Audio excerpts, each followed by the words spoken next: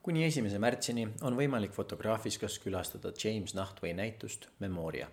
James Nachtwey on ajaloo üks tunnustatuim sõja ja kriisi fotograaf, kes on viimase 40 aasta jooksul pööranud oma kaamera kõige poole, mis meid hirmutab. Et antud teemat avada ja mõista, kas ja miks peame meie olema nende konfliktide ja sõdadega seotud, on mul täna külas Eesti armastatud filmirežissöör ja endine missioonisõdur Ilmar Raag. Intervjuu on salvestatud Fotograafiska restoranis ning loodan, et naudite seda sama palju kui mina. Tere hommikust, Ilmar Raag! Tere hommikust! Kõigepealt ma tahaksin sult küsida seda, et kui paljudes välisriikides oled sina käinud kuulivestiga? Kuulivestiga 2. Ja mis riigid need on? Kesk-Aafrika Vabariik ja Mali Vabariik. Selge, aga muidu missioonil veel mingites riikides? Või siis nagu... No ütleme niimoodi, et teataval määral nagu humanitaarmissioonid siis Etioopias ja Ukrainas. Ja mis nüüd viis sinna? Nendesse kuulivestiga riikidesse viis ei tegelikult alati ükskõik mis puhul ikka peamiselt uudishimu. See on väga keeruline ses suhtes seletada, et ma ei ole kaadri kaitseväelane, see tähendab seda, et mul ei ole nagu seda muret, et töö jätkamiseks pean ma siis vastu võtma selle missiooni pakkumise. Ja see on ikkagi niimoodi, et kui minu juurde tuldi öelda, et meil on sinu abi vaja, et ole hea, tule kaasa, siis ma pean mingi motivatsiooni ajendil otsustama. Ja vastus on, et jah, uudishimu, et kus uudishimu alguse saab? Ma arvan, et ühelt poolt on see seotud ka sellega, mis ma olen kino vallas teinud. Ehk et ma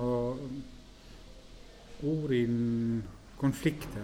Aga see on võib-olla selline asi, mis on igal inimesel omamoodi loomulik, et me satume väheke ärevusse, kui näeme mingisugust konflikti, me püüame mõista, et mis siis tegelikult toimub ja miks me ise käitume niimoodi, nagu me käitume. Ja see on ka võib-olla põhjus, miks ma olen jaatavalt vastanud. Ja kas ma võin, mis olid need eesmärgid või põhjused, miks öelda sulle, et meil on sind appi vaja? Põhjus oli väga lihtne, et need on peamiselt prantsuskeelsed riigid, kus üks riigikeeltest on prantsuse keel ja lisaks sellele olid Eesti kaitseväelased seal alati Prantsuse armeega koos, mis tähendab, et nii ühte kui teist viisi oli vaja abi, aga Eesti teatavasti ei ole väga prantsuskeelne riik ja kaitseväes ka kõik kõnelevad inglise keelt, aga prantsuse keelt suhteliselt vähe. Ja mis on need eesmärgid, miks prantslased seal on, miks need eesmärgid, miks eestlased seal on? Miks prantslased seal on, see on ajas muutunud. Nad endised Prantsuse koloonia riigid, eks ole? Nad olid endised Prantsuse koloonia riigid. Nüüd on omamoodi on huvitav see, miks Prantsuse nendest kolooniatest nii öelda loobus.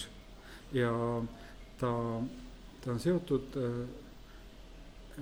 vormiliselt sellega, et pärast teist maailmasõda, pärast seda, kui paljud mustanahalised või koloonia aladel tulnud mehed sõdisid ka Euroopas Prantsusmaa vabaduse eest, meile lubati omamoodi suuremat vabadust ja siis anti pärast seda kõikidele koloonia alamatele Prantsuse kodakondsus.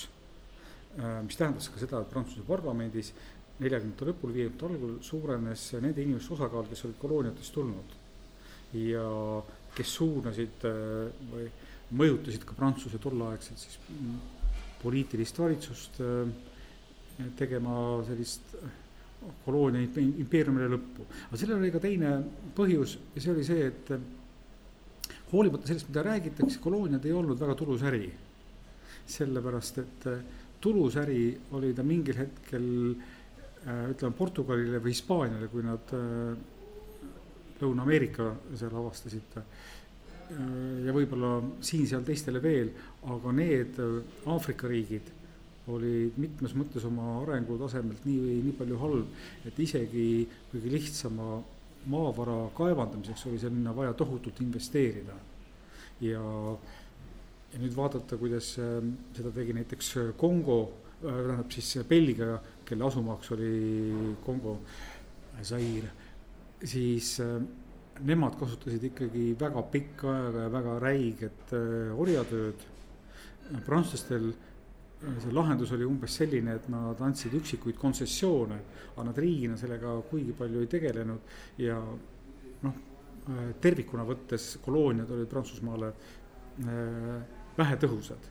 Ja nad pigem leidsid, et kui riik ise tegutseb ja temaga olla nii-öelda veidi peale sunnitud heades suhetes, siis võib äkki see asi olla majanduslikult parem.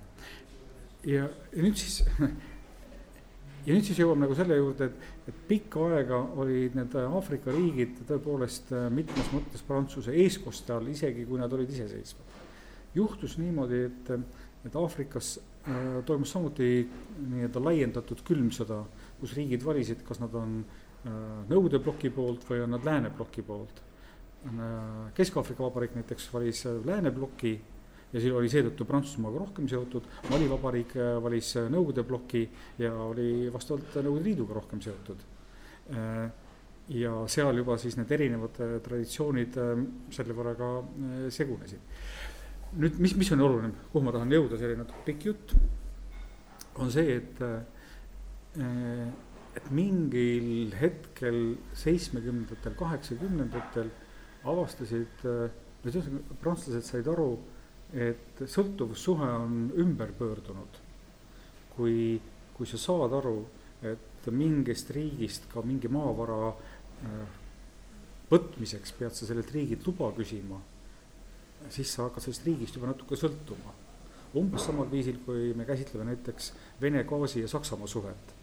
Kui Saksamaal kogu gaasist, mida nad kasutavad, on 30-40% Vene päritolu, siis selle ära kukkumine oleks väga oluline löök, mis tähendab seda, et teatud küsimustes neil ei ole võimalik Venemaal väga survestada. Ja niimoodi ka Aafrika puhul jõuti ühel hetkel olukorrale näiteks, et kuivõrd Prantsusmaal oli kõige suurem elektrienergia viis või see tootmisviis tuumaenergia, siis ühel hetkel avastati, et ligi 80% uraaniumist tuli Nigerist ja Nigeeriast, mis tekitas nagu küsimus, et kas nagu kõik munad on pandud ühte korvi. Ja seda enam aafriklased said aru, et nad võivad Prantsusmaale esitada nõudeid.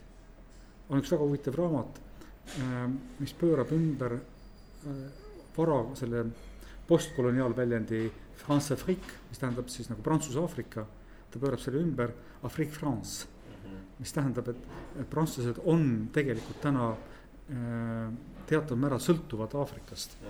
Ja nüüd me tuleme näiteks selle Kesk-Aafrika Vabariigi juurde tagasi. Muidugi on see maa väga rikas ja muidugi on seal sees ka Prantsuse firmad, nii nagu neid Aafrikas mitmel pool on, aga neid kõige suuremaid maavarasid Prantsuse firmad ei üldsegi mitte ei halda. Kuivõrd Kesk-Aafrikas näiteks on teemandi kaevandamine on see kõige olulisem majandusharu, siis see oli tegelikult Lõuna-Aafrika ja Šveitsi ja Belgia gruppide käes. Nii et otseselt Prantsuse huvid kõige suuremas majandusvaldkonnas seal ei olnud.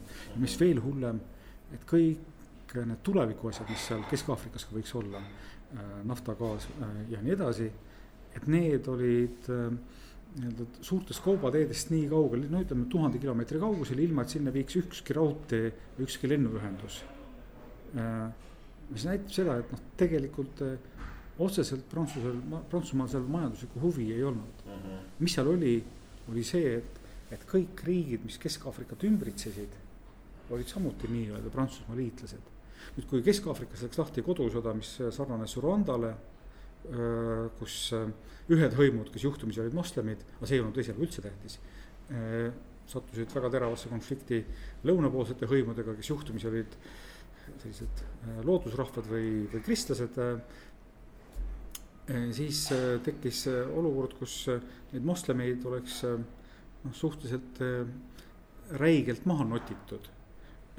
Ja selles võitluses, mis lahti läks, tekkis põgenikevool.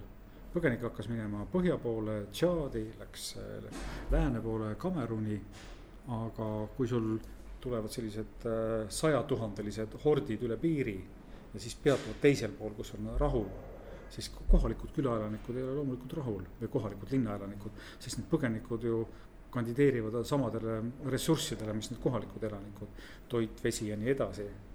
Ja loomulikult nad tahavad neist põgenikest kohe lahti saada, mis omakorda tähendab seda, et naaberriikide jaoks tekitas poliitilise probleemi. Kuule, teeme midagi, et läheme siis jõuga sisse, loome seal mingisuguse stabiilsuse, nii nagu Rwandas öeldi, et Rwandas me ei läinud õigel ajal, mis jama tuli. Aga aafriklastel endal ei olnud, naaberriikidel ei olnud piisavalt raha, et kohe sellist armeed püsti panna, mis naaberriiki läheks. Ja kui nad tulid Prantsusmaa uksed, kuule, et sina ju kogu aeg aitad, et sa tahad meilt mingisuguseid teeneid, hea küll, mine nüüd praegu sinna sisse ja ole seal näiteks järgmised aasta või 2 senikaua, kuni ÜRO paneb oma rahumissiooni kokku ja hoia seal seda mingisugust stabiilsust, et meile jumala eest rohkem neid põgenikke ei tule. Ja sel hetkel nagu Prantsusmaa selle nagu otsuse vastu võttiski. Ühesõnaga, et see on lihtne vastus on see, et kuna siin on tulnud suur põgenike vool, seal on palju See oli nüüd nagu Kesk-Aafrika puhul, mu jutt on nagu võib-olla pikk. Jaa, et ma mõtlengi, et kuidagi lihtsalt. Aga ma lähen nüüd sellest lihtsamalt, et Mali puhul on asi muidugi palju lihtsam. Mali puhul mõned räägivad, et asi algas seal ka jälle hõimude vahelisest sõjast. Tegelikult siis juhtus niimoodi, et kõrbeelanike tuareegide ülestõusu kaaperdasid põhja poolt tulnud islamivõitlejad või äärmuslikud islamivõitlejad, kes ütlesid, et neid ei huvita üldsegi see, et seal tekiks ühe Mali asemel 2 sõltumatut Aafrika hõimuderiiki, vaid peaks olema üks terviklik islamistlik vabariik. Ja kuna nad olid filiaalina ka Al-Qaeda filiaal ja kõik, mis nad ka lubasid ja tegid seal, näitas, et sellest kõrbe piirkonnast võiks kujuneda siis Al-Qaeda järjekordne turvaala, kus nad saavad oma jõudusi koguda, siis jällegi mitmed Aafrika riigid nõudsid Prantsusmaalt, sinul on see vägi ja võimalus, tule löösin kord majja. Miks te arvate, miks islamistid praegult maailmas selliseid asju tegemas on? Ekstreemsed islamistid, nagu Al-Qaeda, nagu oli ISIS? On mitu poolt selle, et ma isegi ideoloogilist poolt võib-olla väga esile ei tõstaks, sellepärast, et ükskõik millist ideoloogiat võib äärmusesse ajada. Pigem ma möönan seda, et erinevates kohtades on seal taga erinevad sotsiaalpoliitilised probleemid. Ja ma vaatan näiteks Malis on kõige tüüpilisem terrorist on see, kellel puudub igasugune ideoloogiline taust. Lõunapoolses Mali keskosas need terroristlikud grupid on organiseeritud pigem niimoodi, et nende juhid on araablased, kes on omavahel võrgustatult kuni Lähis-Idani välja. Nemad tegelevad ja organiseerivad muu hulgas siis ka salakaubandust ja muud, millega võib raha teenida, aga võitluse jaoks lähevad nad kohaliku karjuse hõimu juurde, põllide või fulaanide juurde, annavad selle 15-aastasele poisile kätte telefoni, pommi ja ütlevad, et näed, paned pommi sinna tee peale, vaatad, kui see kolonn sealt mööda läheb, lased õige auto all selle pommi õhku, teed telefoniga pildi, saadad pildi mulle ja mina annan sulle 50 eurot.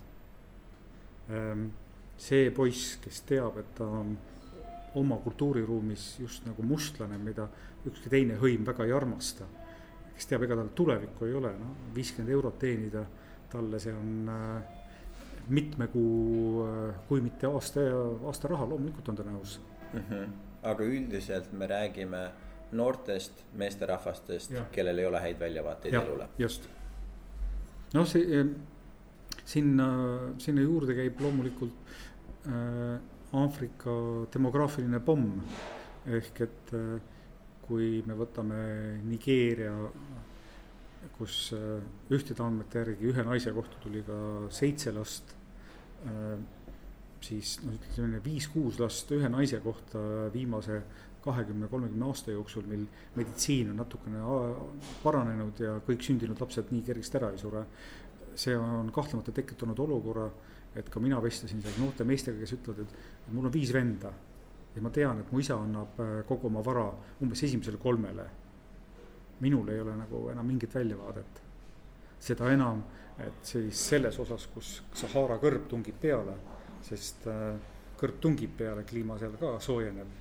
Nad saavad aru, et nende senine traditsionaalne eluviis on ohus või hävimas ja nad liiguvad lõuna poole, kus nad juba satuvad konflikti maaharijatega, keda üldse ei huvita, et põhja poolt mingisugused karjusõimud tulevad.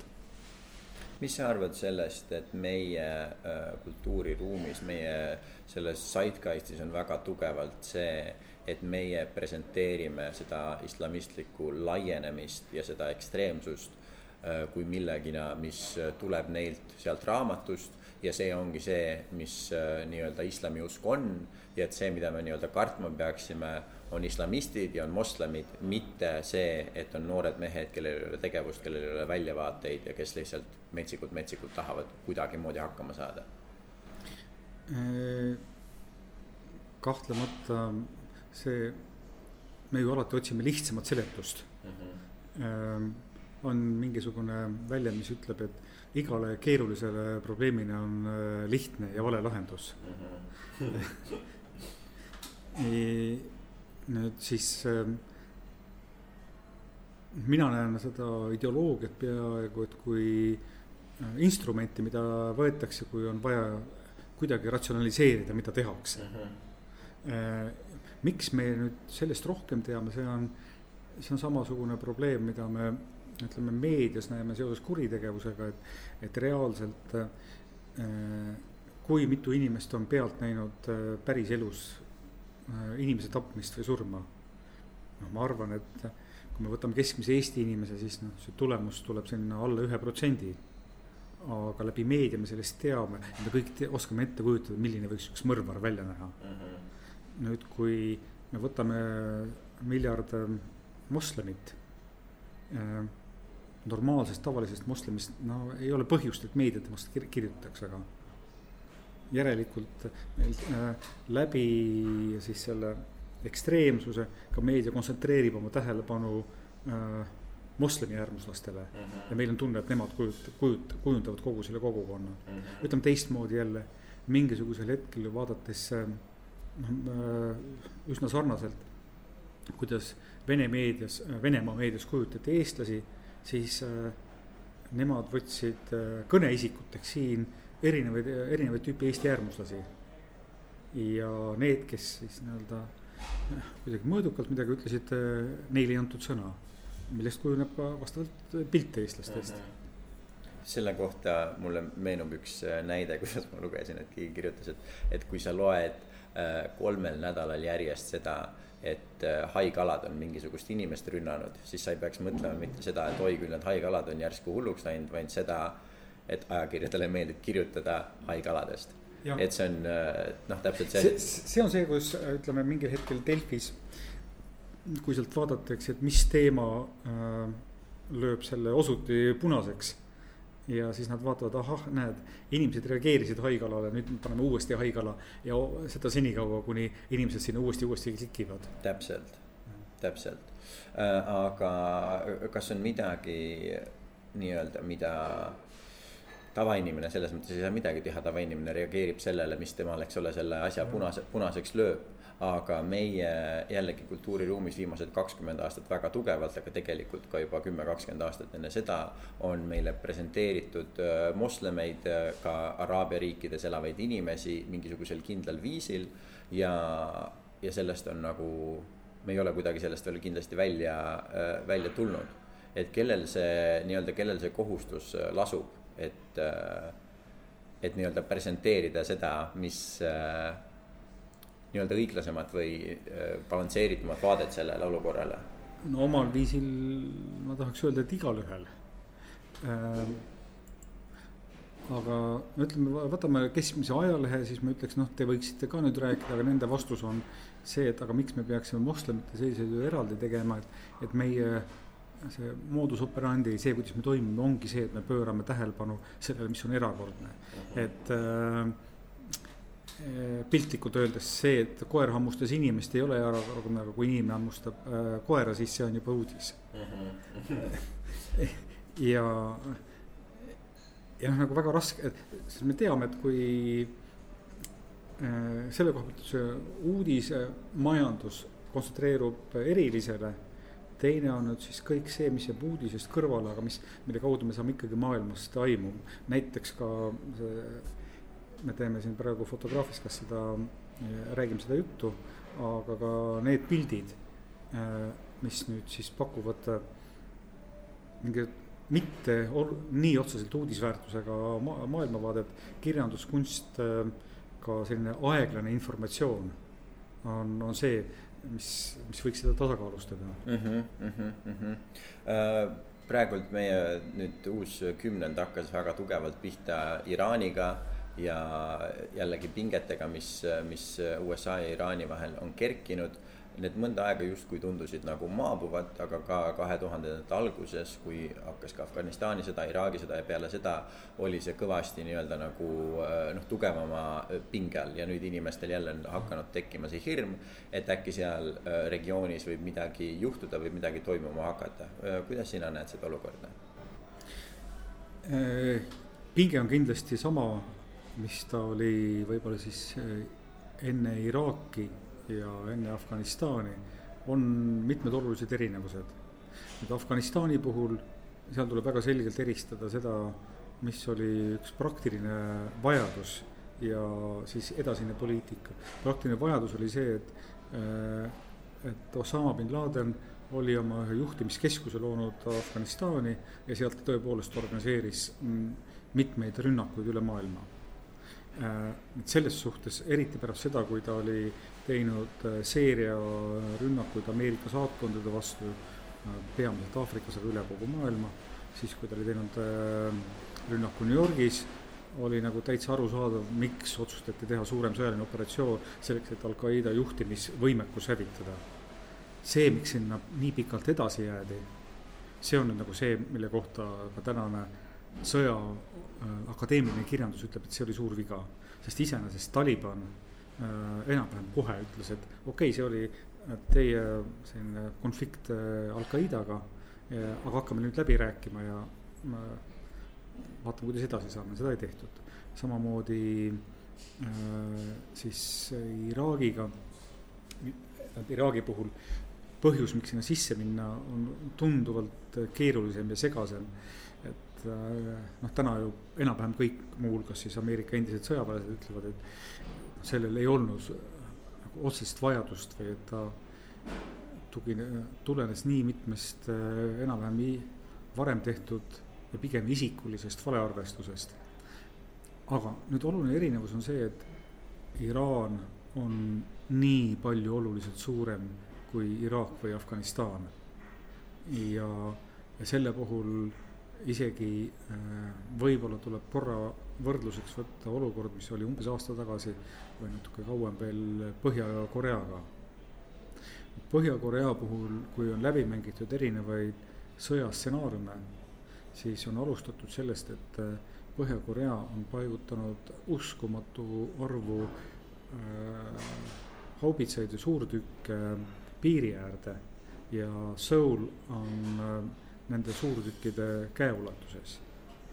Mis tähendab seda, et kui nende eelhoiatus on piisavalt hea ja isegi kui eeldaks, et ameeriklased alustavad seda sõda sellega, et hakkavad Põhja-Korea lennuvälju või suurtükke maha võtma, siis nende suurtükkide hulk on selline, et esimese paari tunniga oleks seal Lõuna-Korea poolel nii 20-30 000 surnut. Ja selle asja nimi on nüüd heidutus. Põhja-Korea oli piisavalt vastik ja Trump oleks ka hea meelega, ma usun, väikese sõja teinud. aga tema nõuandjad ütlesid, et ükskõik kui osavalt me seda teeksime, me ei suudaks vältida seda, et esialgu oleks meie liitlase või juures sellised kaotused. Ja me peaksime oma sõda ikkagi oma nii-öelda liitlase toetuseks, aga tegelikult me siinkohal kukume kohe läbi. Ja nüüd, kui me jõuame selle Iraani juurde, mitte mingil juhul ei ole selle armastust Iraani vastu, aga arusaamine on see, et kõige lihtsamal viisil täna ei ole Ameerikal piisavalt jõudu, et klassikalist sõda Iraani vastu pidada. Aga kas on mingi põhjus, mis peaks? Põhjused on need samad, mis ma ütlesin, et kuna me nägime, et valel põhjusel peeti 10 aastat sõda Iraagis. Siis... Seal on siiamaani selles mõttes ju sõdurid, seal on ka eestlasi siiamaani. Selles mõttes muidugi see sõda suuremas plaanis lõppes otsa, et siis kui oli päris lahingoperatsioonid, siis oli seal enam-vähem 100 000 meest, praegu on Iraagis 5000 liitlasvägede sõdurit. Nagu see 5000 ei ole mitte mingil juhul ei ole nagu lahingüksus. Ma mõistan seda, aga ma mõtlen, see on meie poolt vaadatuna, me võime öelda seda, et seda on läbi, kui me vaatame iraaklaste elu, siis nende poolt on ikkagi võõrad mehed käivad kuulivestide ja püssidega nende riikides ringi, neil siiamaani paljudes kohtades ei ole ei elektrit, ei võimalus normaalset elu elada, paljud nende linnad on siiamaani laastatud. Seda küll, aga ma ütlen, et ega iraaklased naljalt liitlasvägesid ei näe.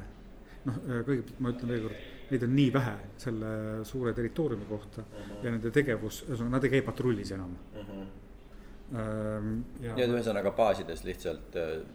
Baasides, polügoonidel ja võib-olla siis mingisugustes kriisipiirkondades, aga üldiselt neid ei nähta enam. Aga tuleme jälle Iraani juurde tagasi. Mis Iraani puhul nüüd on, laias laastus on muidugi 2 võimalust. Esimene on see, mida tundub, et Trump on praegu eelistamas, on see, et Iraani survestatakse järjest suuremate sanktsioonidega, mis ka lõpuni ei tööta, ei pruugi töötada. Nüüd sellest üle jääb see võimalus, et Lähis-Idas ju Ameerika ei ole ainus mängur.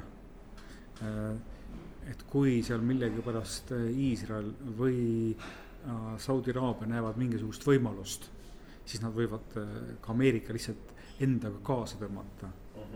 Ja milline see sõda välja näeks, see oleks siis peamiselt selline rakettide sõda, mida eemalt peetakse. Kas ma võin korraks natukene tagasi kerida? Mida me peaksime, kas on mingi põhjus, miks me peaksime Iraani kartma? Kas on mingi põhjus, miks adekvaatne põhjus, miks selline asi peaks pihta hakkama? Okei, adekvaatne põhjus oleks umbes selline, et iseenesest on Saudi Araabia ja Iraan näevad üksteist surmavaenlastena. Ühed on sunniidid, teised on šiidid. Niisamuti on Iraan väga selgelt, kuna tegemist šiitliku islamivabariigiga, võtnud nii-öelda oma usuvendade kaitse väga tõsiselt ette, seda nad teevad Iraagis, seda nad teevad Süürias ja Liibanonis. Ja kui neile tundub, et nende usuvendasid liialt ahistatakse, siis Iraagis tegelikult nii toimus, et siis kui pärast Saddam Husseini langemist kohe Iraan asus toetama seda šiitlikku enamust Iraagis ja mingil hetkel juba tookord Ameerika luure ütles, et reaalselt me oleme muidugi Iraaniga sõjas, ainult et me kõik teeme näo, nagu see nii ei oleks.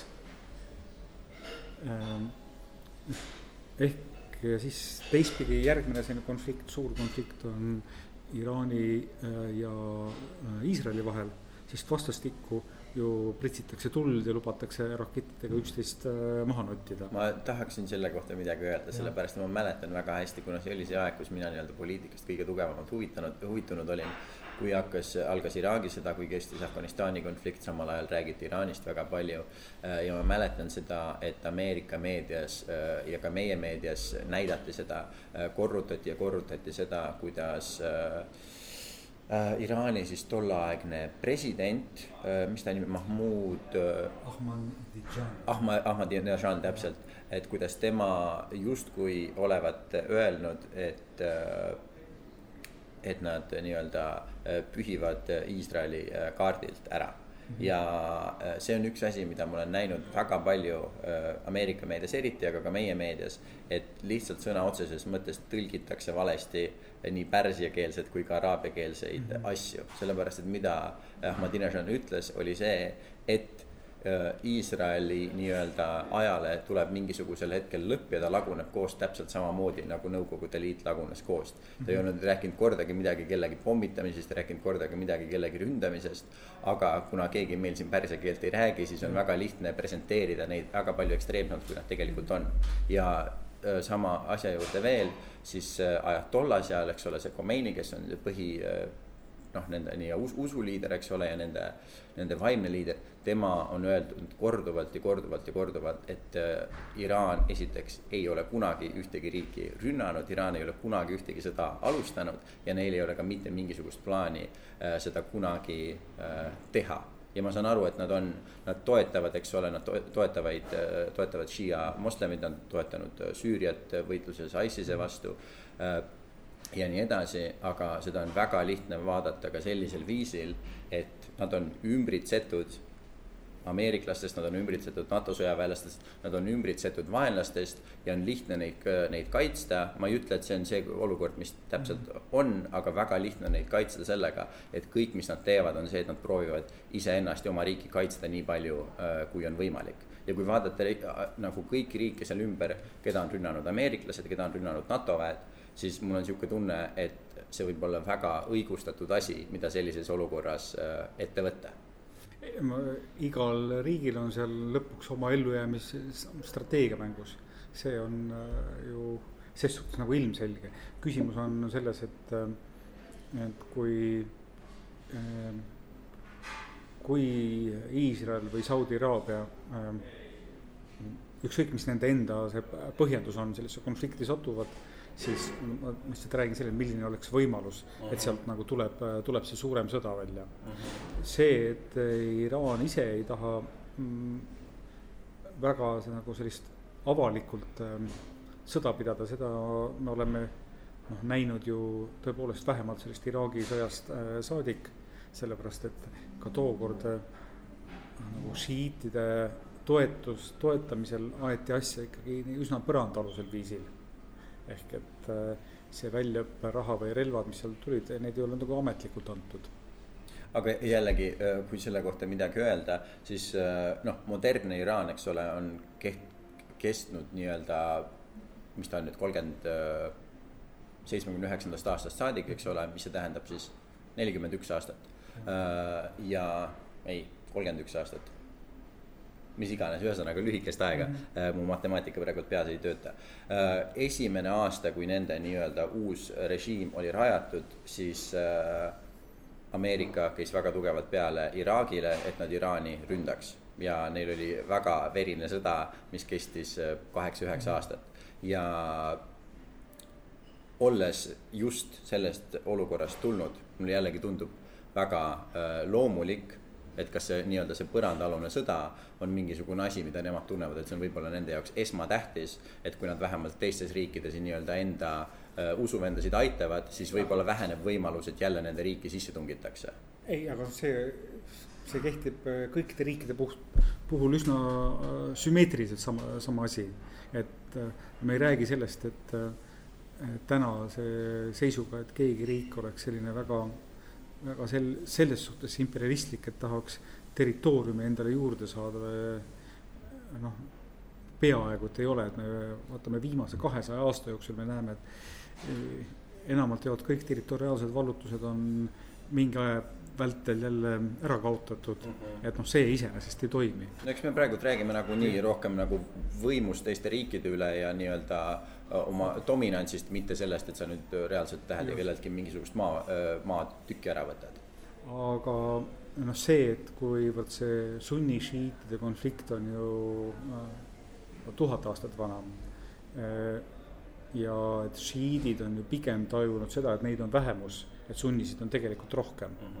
Siis nende ellujäämisstrateegiasse ikkagi paraku on sisse kirjutatud iga hinna eest nende oma liitlaste kaitsmine, mis iseenesest on, nagu ma ütlen, et nende vaatenurgast vaadatuna on seda täitsa okei. Et ja nüüd siis, kui me jõuame siis sellesse piirkonda, siis et võtame Iraagi, kus Saddam Hussein oli sunni ja kus nagu sisuliselt šiite tema valitsuse ajal suhteliselt represseeriti. Nüüd, kui Hussein maha võeti, siis selle tulemuseks oli ju see, et nii öelda naaber õnneks naabri vastu. Nüüd siis, kus Husseini aparaat enam ei olnud, siis oli šiitide aeg kätte maksta lihtsatele sunnidele, kes omakorda siis radikaliseerisid vastu. Ja siinkohal siis ütelda, et kellel siinkohal õigus on nagu väga raske, et me lihtsalt mööname, et nii see on. Ega ma ka ei räägi sellest, et kellel on õigus või kellel ei ole õigust, aga jällegi, kui me vaatame seda olukorda, siis te enne mainisite ka Põhja-Koread. Põhja-Korea ei ole meid mitte kunagi sõtta tirinud. Iraan ei ole meid mitte kunagi sõtta tirinud. Me võiksime kaudselt öelda, kuna me oleme NATO liikmed, et Iraak on meid sõtta tirinud, aga sinna juurde tuleb mainida seda, et esiteks me kõik mäletame, et see sõda oli illegaalne, see ei olnud autoriseeritud sõda ja teiseks see, et Iraagi tolleaegne valitseja Saddam Hussein oli sinna postile saadud nende samade ameeriklaste poolt, kes tollel ajal Ameerikat juhtisid. Ainukene põhjus, inimene, kes selle sõja tekitas, samamoodi nagu ka inimene, kes tekitas sõja siis enne seda Iraagi ja Iraani vahel. Et mis ma küsin, ma mõtlen, vaatame meid kui eestlasi, meid kui Eesti riiki, et kust kohast meile reaalselt mingisugune oht tulla saab, sest mis mulle lihtsalt tundub, on see, et kõik riigid, kõik valitsused, kõik juhid, kellega meid hirmutatakse, ei ole meile mitte kunagi mitte midagi teinud. Ja need inimesed, kes meile räägivad seda juttu, on meid tihti peale viinud väga mitmesse erinevasse konflikti, kus on ka Eesti sõdureid surnud, kaotanud oma jäsemeid ja jätnud kõik oma nii-öelda positiivsed tunded ja mälestused, aga see ei ole mingisugune narratiiv, mida meie meedias käsitletakse. Aga ma pööran selle asja teistpidi, et kui, tõsi on küll, et Eestit otseselt väga vähe puudutab see, mis toimus Afganistanis või toimub praegu või ka Malis, aga kui me võtame humanitaarmissioonid, miks me peaksime nagu humanitaarolukorra pärast muretsema? Et meil siin samas Telliskivis töötab MTÜ Mondo, mis tegeleb humanitaarmissioonidega ja samamoodi ma ütlen, et tühja sellest, milline see Keenias seal külalaste haridus on. Et Eestile ka see nagu väga oluliselt mingit kasu ei too. Kui mina mõtlen nagu selle peale, mida mina tegin missioonide ajal, siis meie missioon algas sellest, teie ülesanne on kaitsta kohalikku elanikkonda. Teie ülesanne on vaadata, et siin relvaga mehed ei käiks tänaval ringi. Ja selles suhtes ma nagu puhtut humanitaarsest vaatepunktist vaadates ma ei leidnud nendes missioonides midagi nagu halba. Ja ma absoluutselt, ma isegi kuidagi prooviks midagi sellist väita. Ja ma siiralt usun seda, et olenemata kust riigist tuleb mingisugune sõdur, siis isegi kui nad on mingisuguses riigis minu hinnangul valel põhjusel, siis ma siiralt usun, et need inimesed on enamasti seal sellepärast, et nad usuvad õigesse asja, nad tahavad inimesi aidata ja nad ei soovi mitte kellelegi halba. Aga minu küsimus ei ole mitte selles, kas need inimesed on head ja kas nad proovivad teha õiget asja. Ja kui me räägime siiralt humanitaarmissioonidest, siis loomulikult see on veel laiemalt niimoodi. Aga kui me räägime missioonidest, mis ei ole humanitaarmissioon, illegaalne sõda Iraagis ei olnud humanitaarmissioon, et see on natukene ekstreemsem asi, kui me reaalselt räägime sellest, et meie klassivennad, isad, vennad, sugulased, tuttavad, sõbrad lähevad võõrasse riiki tulistama võõraste inimeste pihta, siis minu küsimus on see, et mismoodi me seda õigustame? Ma arvan, et tervikuna alustame sellest, et kui me jätaksime alles sellise usu, et pärast Vestfaali rahu on kogu maailm aru saanud sellest, et ei tohi olla halb. Ja isegi, et Ameerika Ühendriik ei oleks olemas, et kas siis me arvame, et sõjad jäävad ära. Kas see nii-öelda inimeste kurjus või erinevad põhjused, miks konfliktid tekivad, neid on põhjuseid on päris palju. See kõik ei oleks olemas. Et mingil viisil see, mis ju rahvusvahelises suhetes toimub, on see tasakaalu otsimine ja tihtipeale need sõjad on nagu üks osa sellest tasakaalu otsimisest, tehes väga palju ja tihti väga olulisi vigu, aga seda tasakaalu otsitakse. Nüüd, kui me võtame selle iseenesest ebaseadusliku sõja Iraagis, jah, ma ütlen, et ka ameeriklased ise arvavad, et tegemist oli veaga, aga need vigu isegi tehtud mitte nii palju selle pika missiooni jooksul, kuivõrd selle esimese otsusega, et me võtame Saddam Husseini maha. Ja siin peitub ka see suur paradoks, sest Saddam Hussein ei olnud teaps mitte nagu hea inimene, aga tema mahavõtmisele järgnenud nagu hooletus või arusaamine, et me enam ei hooli sellest, mis siit edasi saab. Et see oli nagu see koht, kus tekkis nagu murekoht. Sest kõige suuremal hulgal inimesi ei tapnud seal ju mitte ameeriklased, vaid iraaklased omavahel. Ja see, mida ameeriklased üritasid sel puhul seal teha, neid kõige radikaalsemaid vendi maha võtta, loomulikult kitsas linnavaates, kui sa siis tuled minu radikaliseerunud venda maha laskma ja lased mu venna maha, siis kui ma seni ei olnud radikaliseerunud, siis ma ikkagi nüüd radikaliseerun. Et sellise ahelreaktsioonina see kõik kogu aeg toimis. Selles suhtes see, mis on Iraagi sõja puhul see nagu keeruline pool, on see, et umbes 2003. aasta sügisest ei toimunud enam sõda ühelt poolt lääne liitlaste ja iraaklaste vahel, vaid kõige suurem sõda toimus siiski iraaklaste eneste vahel. Ja nüüd on see suurem probleem oli see, mis eristab näiteks lääne ja Vene või Süüria teistsugust stabiliseerimisoperatsioonide taktikat on see, et sellisel juhul ei tahetud ka ennast enam väga selgelt kehtestada või ühesugust poliitikat ajada. Hea näide oli seal Fallujah lahing, mille puhul siis sõjaväelaste esimene hinnang oli see, et seal on sunnid on nagu võimu enda kätte uuesti võtnud,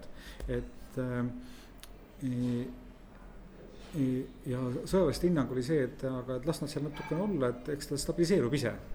Ja siis poliitikute poolt tuli vastus, et ei, et me vastutame ka šiitide eest ja me peame nagu selle linna tagasi võtma. Seejärel ameeriklased ütlesid, okei, need sõjaväelased, et kui te tahate, poliitiline nõudmine on see, et me läheme uuesti sinna linna, võtame või linna tagasi, siis te arvestage, et ei tohi meid enne peatada, kui see võim on uuesti tagasi võetud. Siis seda linna ei ole nagu veretult, ei ole võimalik enam tagasi võtta. Poliitikud kuulavad seda ära, jah, me oleme valmis seda vastutust võtma. Ja siis, kui lahing lahti läks ja ilmselt ikkagi tulevad kõikjad ohvrid, siis nad poole pealt peatasid, ütlesid, ei, kuule, stopp, liiga palju verd, et ärge enam tehke. Ja selle puhul öeldakse, et palun väga, see on, et kuidas ei ole nagu põhimõttekindel see poliitika, mida tehakse. Nüüd, kui me vaatame seda, mida tegid eestlased Iraagis, siis nende peamine ülesanne oli kahene. kas patrullida jällegi vaadata, et sul nagu tänava peal pommiga mehed ei jookse ringi või siis nii-öelda teha arenguid relvapeidikutele. Mis on see erinevus Eesti sõdurite vahel ja nende meeste vahel nii-öelda, keda nad pidid vaatama, kes ei jookse pommiga ringi? Mis neid eristab neid inimesi omavahel? See on see, et eestlastel ei olnud seal vaenlast. Eestlaste vaenlane oli relvaga inimene. Kohalikul pommiga jooksjal oli vastaseks teine elanikkonna grupp. Aga läheme veel sügavamale. Mis nendel inimestel vahet on? Mis on vahet sellel eestlasel, kes seal läheb püssiga kedagi nii-öelda kaitsma või vaatama, et keegi relvaga kedagi tulistaks, keegi pommiga ringi jookseks ja sellel inimesel, kes seal pommiga on. Miks üks teeb seda, mis tema teeb ja miks teine teeb seda, mida tema teeb? Üks teeb seda sellepärast, et tal on kättemaksuaktsioon. Sellepärast, et tema teab, et üle tee naaber tahab teda tappa, et otsustab, et ta tapab selle naabri ennem ise ära. Sellepärast, et aastakümnete jooksul kogunenud viha vajab väljaelamist. Eestlastel ei ole mingisuguseid halbu tundeid ei ühe ega teise poole. Ta ei ole ka eriti häid tundeid, olgem ausad. Ta on lihtsalt seal selle jaoks, et teha seda oma politseiniku tööd. Ja kas meil on õigust olla mitme 1000 kilomeetri kaugusel kodust kellegi teise politseinik? Vaat see on nüüd see sama humanitaarküsimus, et minu mõnest me võiksime ka need Keenia lapsed jätta veeta ja hariduseta. Sest turvalisus on samasugune elutähtus teenus, nii nagu vee või toidu või hariduse andmine. Väga paljud, võib öelda enamused, kas siis sõjad või sõjalaadsed nii-öelda ettevõtmised Ameerika ja NATO poolt, neid tihtipeale presenteeritakse kui humanitaarsete nii-öelda ettevõtmistena. Ja jällegi, minul ei ole kahtlus seda, et enamused inimesed, kes lähevad seda tegema, see on see mõte, mis neil on. Paraku, nii palju kui mina olen lugenud inimeste sõnavõtte, väljaütlemisi, kas enne mingisuguseid pommirünnakuid, pärast pommirünnakuid, kui inimesi on kinni võetud, kui need on pandud sinna Guantanamo vanglasse, olgu need pommirünnakud Londonis, Hispaanias või Ameerikas, siis kui on tegemist olnud moslemi usku noormeestega, mitte kunagi ma ei ole lugenud, et keegi oleks kirjutanud või et keegi oleks välja öelnud seda, et tema soov oli lääne inimesi tappa sellepärast, kas tema usk ütleb niimoodi või sellepärast, et tal ei ole elus väljavaateid. Kõik, mida ma loen uuesti ja ka samad sõnad, mida ütles Osama bin Laden, on see, et vaadake, mida ameeriklased meile on aastakümneid teinud. Nad tulevad meie riikidesse, nad varastavad meie maavarasid, nad panevad oma diktaatorid meid juhtima. Ja see on see põhjus. Ainult sellepärast, et teie olete meie riigis, ainult sellepärast, kuna see loomulikult tekitab viha, see tekitab ängi, te olete tapnud mu vennad, te olete tapnud mu õed, te olete kuradi pommitanud mu pulmasid ja nii edasi. Mul ei ole enam kodu teie pärast, mul ei ole mitte midagi, et see on see põhjus. Aga siin on nagu selle jutu viga on iseenesest see, et just nagu toimuks võitlus lääne, ameeriklaste ja siis nende riikide vahel. Osama bin Laden ikkagi alustas muuhulgas ta alustas sellest, et ta võitles Afganistanis, aga seejärel pidas ta võitlust ka seal koha peal. Ehk et ma olen valmis nagu pool sellest argumendist ära ostma. Ehk et täiesti ilmselt on ameeriklased liiga palju sekkunud ja kui nad on sekkunud, ei ole nad seda väga asjatundlikult teinud. See tundub nagu enam. Sest minu küsimus, kuhu ma tahtsin jõuda, oligi see, et kui meie läheme ja oleme nende liitlased samades riikides, kuhu nemad lähevad ja samades riikides, kus iga kord, kui saab kogemata surma mõni laps, saab kogemata surma kellegi naine, kellegi vend, iga kord sa tekitad uue inimese, kellel on räige viha Ameerika Ühendriikide vastu, sellepärast, mida nemad tunnevad, et on keegi võõras tulnud nende riiki tegema. Kui meie oleme nende inimeste liitlased, kas me ei karda seda, et täpselt sama viha tekib meie vastu? Aga nüüd siis võtame selle teise poole, mis on ka õige ja mis on siis see küsimus, et mida ka näiteks muuhulgas ameeriklastele, natuke rohkem prantslastele ette heidetakse. Kui Rwandas algas genotsiid, miks siis ei sekkutud? Ja noh, kui võtta aluseks ainult see loogika, mida sa äsja esitlesid, siis võiks öelda, et aga kui me oleksime Rwandasse sisse läinud, siis tulemuseks oleks see olnud, et mõlemad hõimud oleks hakanud meid vihkama.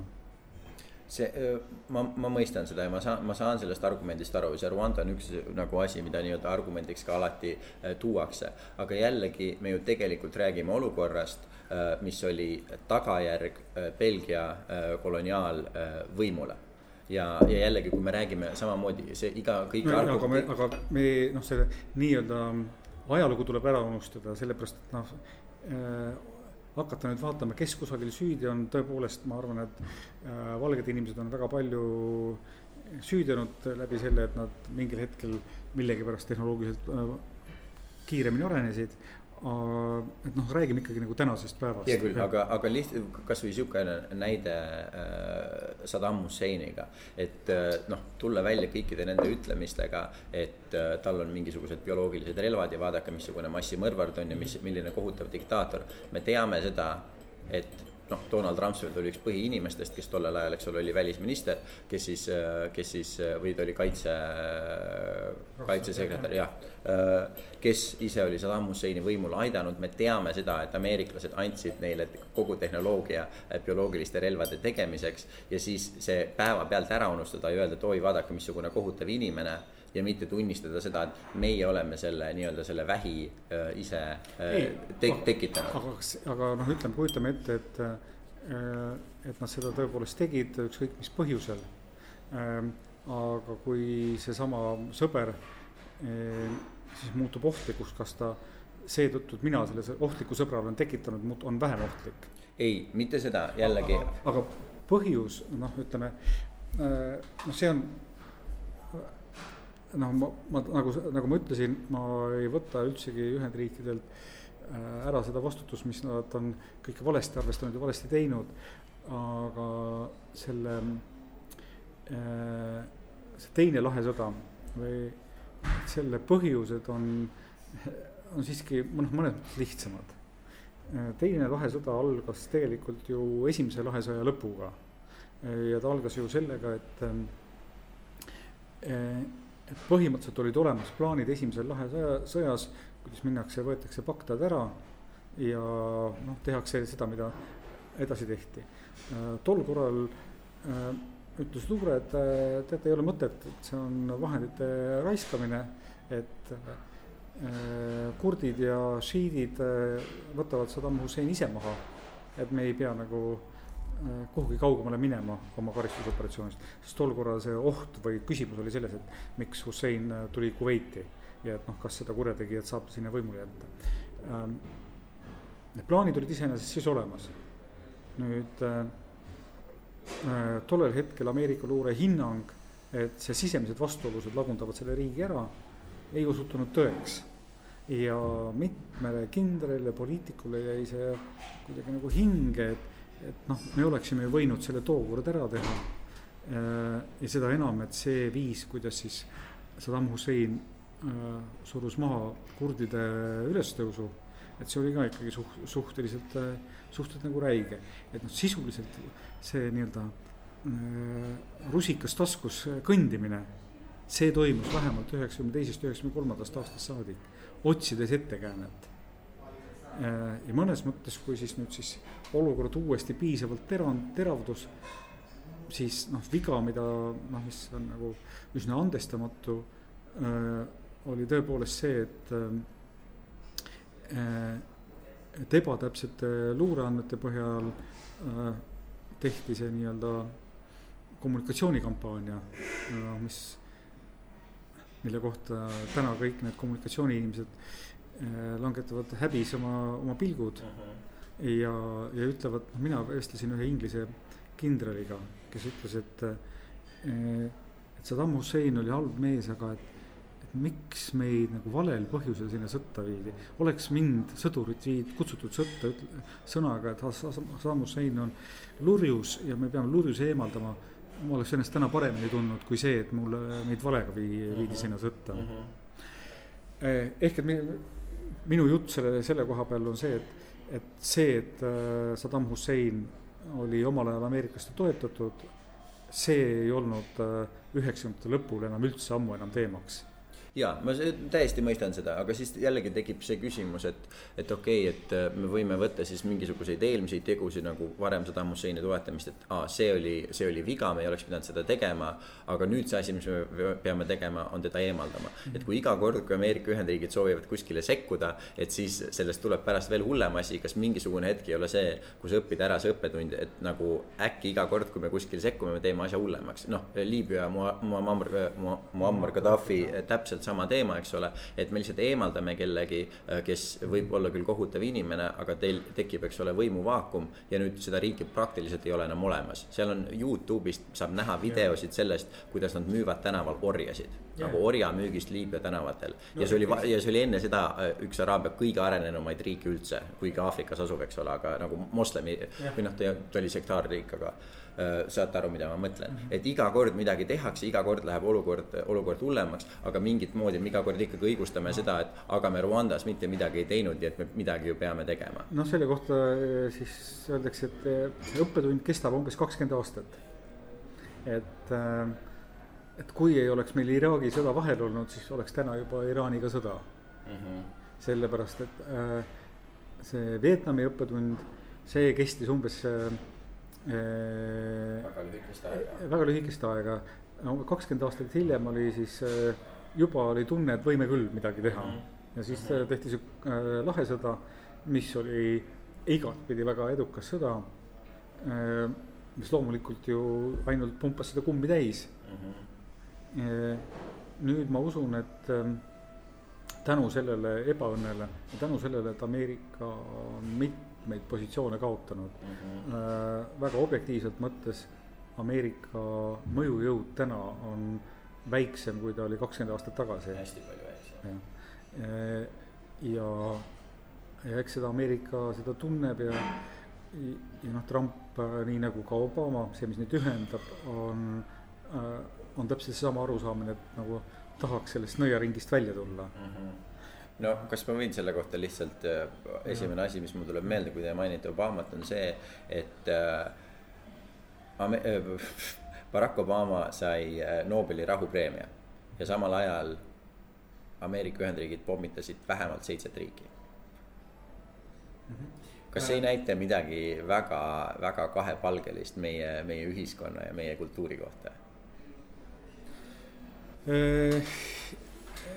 Ma ei lasku sellesse teemasse, sellepärast, et ju see on rohkem selle Stockholmi inimeste südametunnistusel, miks nad Obamale selle andsid. Obama ei teinud ju, ühesõnaga ei pommitanud droonidega mitte sellepärast, et ta selle Nobeli preemia sai, vaid hoolimata sellest.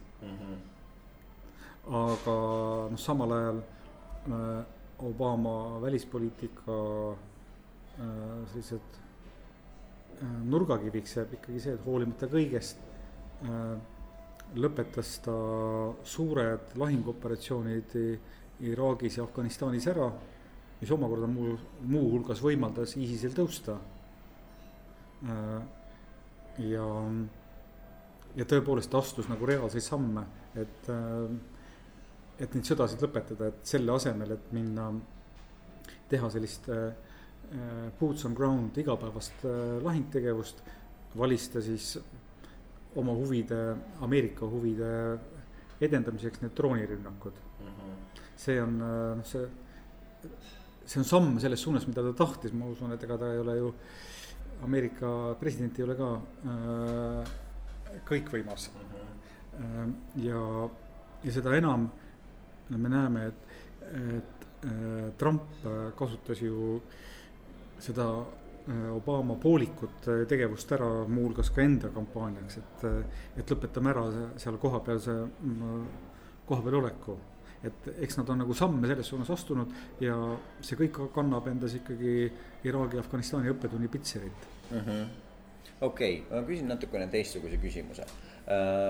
Alates siis teise maailmasõja lõpust Ameerika Ühendriigid on proovinud enamasti edukalt korraldada riigipöördeid rohkem kui 50 riigis. Rohkem kui 20 riigi valitsejaid on nad suutnud edukalt ka kõrvaldada ja kas või, eks ole, Kuuba liidri Fidel Castro elul oli väidetavalt üle 600 atentaadi katse. Me teame, et alates siis tänapäevase Iraani loomisest on Ameerika poolt alustatud konfliktides surnud vähemalt 4 miljonit inimest. Niikaua kui nüüd Eesti Vabariik on 90ndate algusest eksisteerinud, oleme meie praktiliselt alati olnud nii-öelda lääne poolel, alates sellest ajast, kui meid võeti Euroopa Liitu ja NATOsse ka nende poolel, et kas on mingisugune hetk, peaks meie jaoks olema või võib meie jaoks olla, kus me otsustame, et võib-olla see ei ole see pool, kelle jaoks ja kellega koos me tahame võidelda ja võitlemas käia.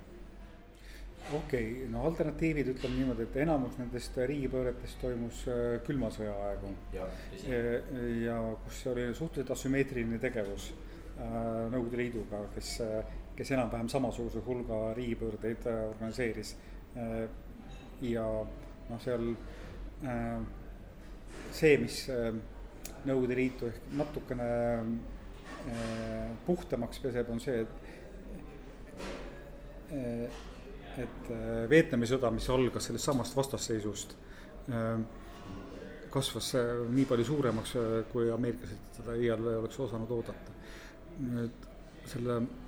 Praegu me oleme uuesti sisuliselt külmasõja õhkkonnas, kus räägitakse jälle mõjusfääridest ja hästi lihtsalt on küsimus siis selles, et millisesse mõjusfääri me soovime kuuluda.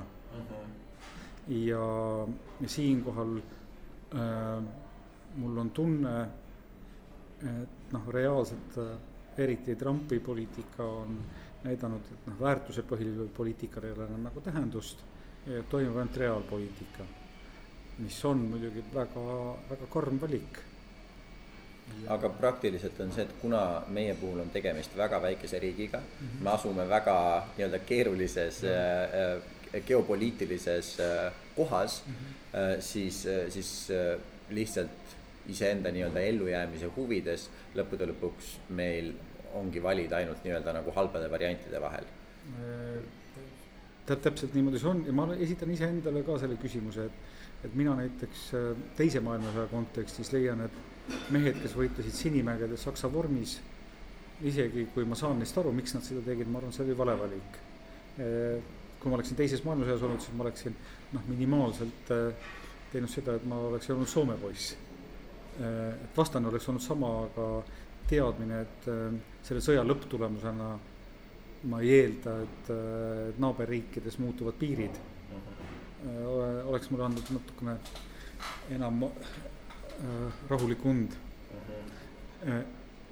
Nüüd siis tänases kontekstis aeg-ajalt me ju küsime, et kas me saame aru, et kust tuleb uus Hitler või uus Stalin. Sellepärast, et see ei tule ju mitte sõrmenipsust. Olukord läheb aeglaselt halvemaks. See on suur küsimus, mul ei ole nagu selles suhtes kohe väga, väga selget vastust, et mis hetkel meile tundub, et see hind, mida me maksame, on liiga kõrge. Praegu see sõltub ju mitte ainult Ameerika Ühendriikides, see suur võrrand sisaldab mitut komponenti. Ühest küljest on see ka põhjus, miks ma keskendun sellele, on kuna see on see pool, kellega me oleme seotud, eks ole, lihtne on rääkida nendest, kes ei ole meie poolel, mis kõik neil viga on, mida nad kõik valesti teevad, sest kõik pooled kuskil ei ole, keegi ei ole püha ja keegi ei ole nii-öelda patuvaba. Mis on Eestile oluline? Eestile on oluline kõigepealt see, et milline on Euroopa Liidu areng.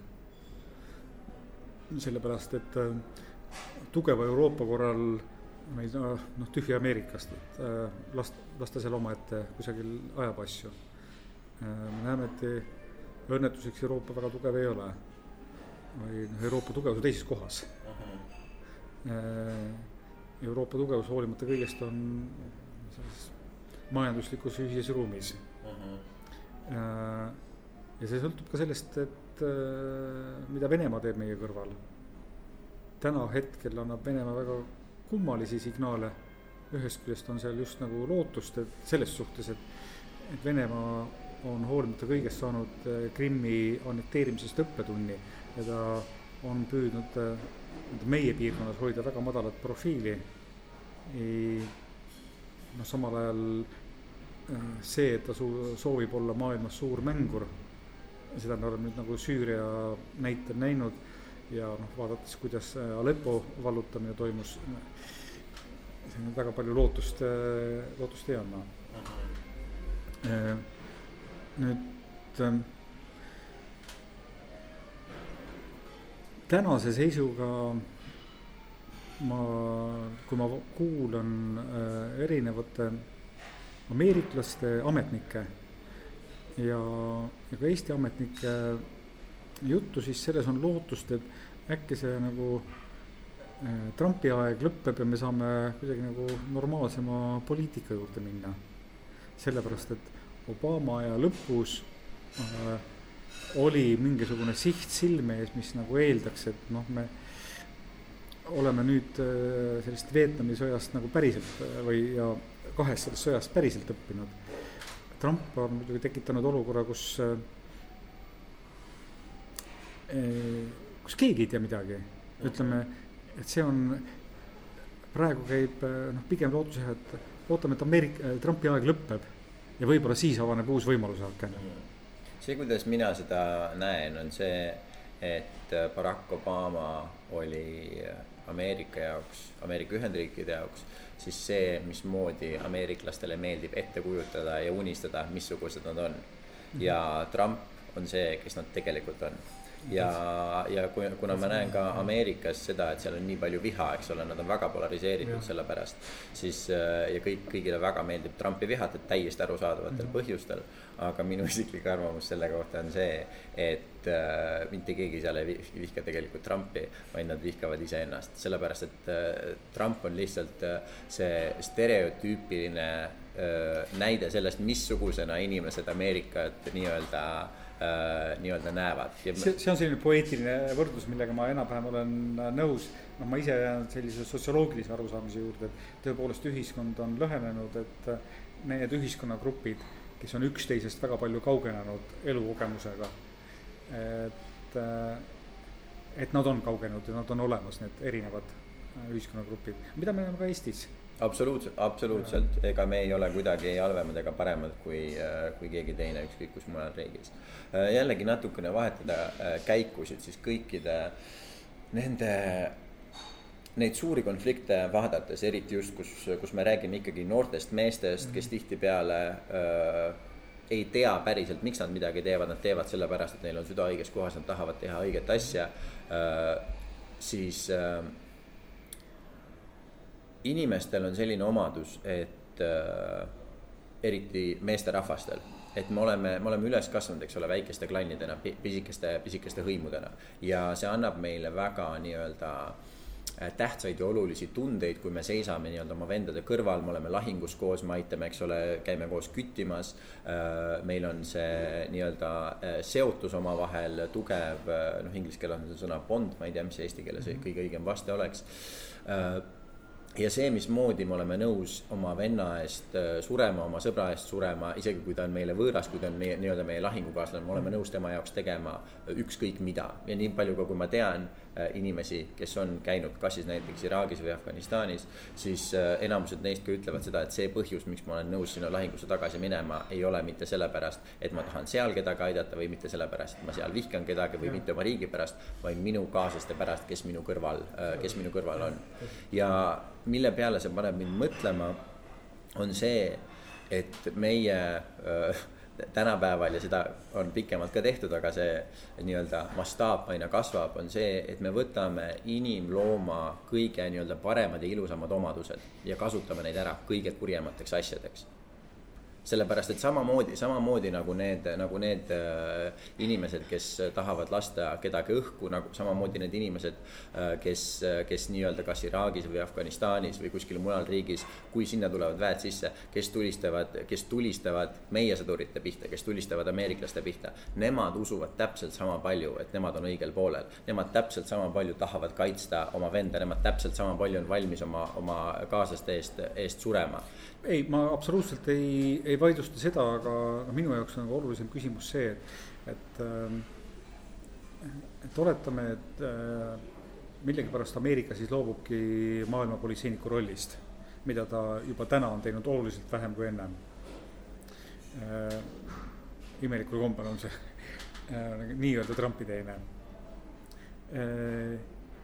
Et kas me arvame, et selle tulemusena sõjad jäävad ära? Ei, kusjuures ma seda üldse ei arva, enne tõite ka selle sama asja, ma seda absoluutselt ei arva, et minu väide ei ole see, et ainult sellepärast, et meil on Ameerika, ainult sellepärast, et nad on saanud pärast teist maailmasõda nii suure võimu enda kätte, et ainult sellepärast meil kõik need probleemid on, ma seda ei väida absoluutselt. Ja siinkohal ma nagu esitangi endale selle küsimus, et me ju tegelikult kogu aeg otsime seda mingisugust tasakaalu. Minu selline missioonikogemus on selline, et nii Mali kui Kesk-Aafrika Vabariik, mis ei ole võrreldav võib-olla selle Iraani ja Afganistaniga, on pigem see, et see kuidas kujutatakse ette seda riiki, mis maha jääb pärast, kui see kriis on läbi, et see arusaam on tihtipeale suhteliselt hägune. Ja mõnes mõttes, et meil on nagu kaks äärmust. Üks on selline laissez-faire, et las nad siis sõdivad ja tapavad oma vahel ära, pärast on siis rahu. Niimoodi nagu enamalt teolt varasemal ajal sõjad lõppesid. Ja mis on halb variant, see on selline kõikide sõda kõigi vastu. Ja teine variant on see, et aga kehtestame siis totaalse kontrolli, nii nagu ka keskajal tehti. Ja meile tundub, et see variant on ka halb. Ja siis otsitakse seda mingisugust keskteed. Sellise idealistina, keda ma siis nii-öelda kaitseväärasena oleksin, ma nagu usuks, et aeg-ajalt on võimalik seda keskteed leida. Reaalselt ma arvan, et kõige viimati suudeti seda leida võib-olla seal kusagil Bosnias, kus sellest kogu sellest asjast tuli nagu mingisugune stabiilsus välja. Aga muidu seda tõepoolest ei leita. Minu hirm on nagu pigem see, et täna ei ole kellelgi reaalselt jõudu kehtestada seda totaalset kontrolli.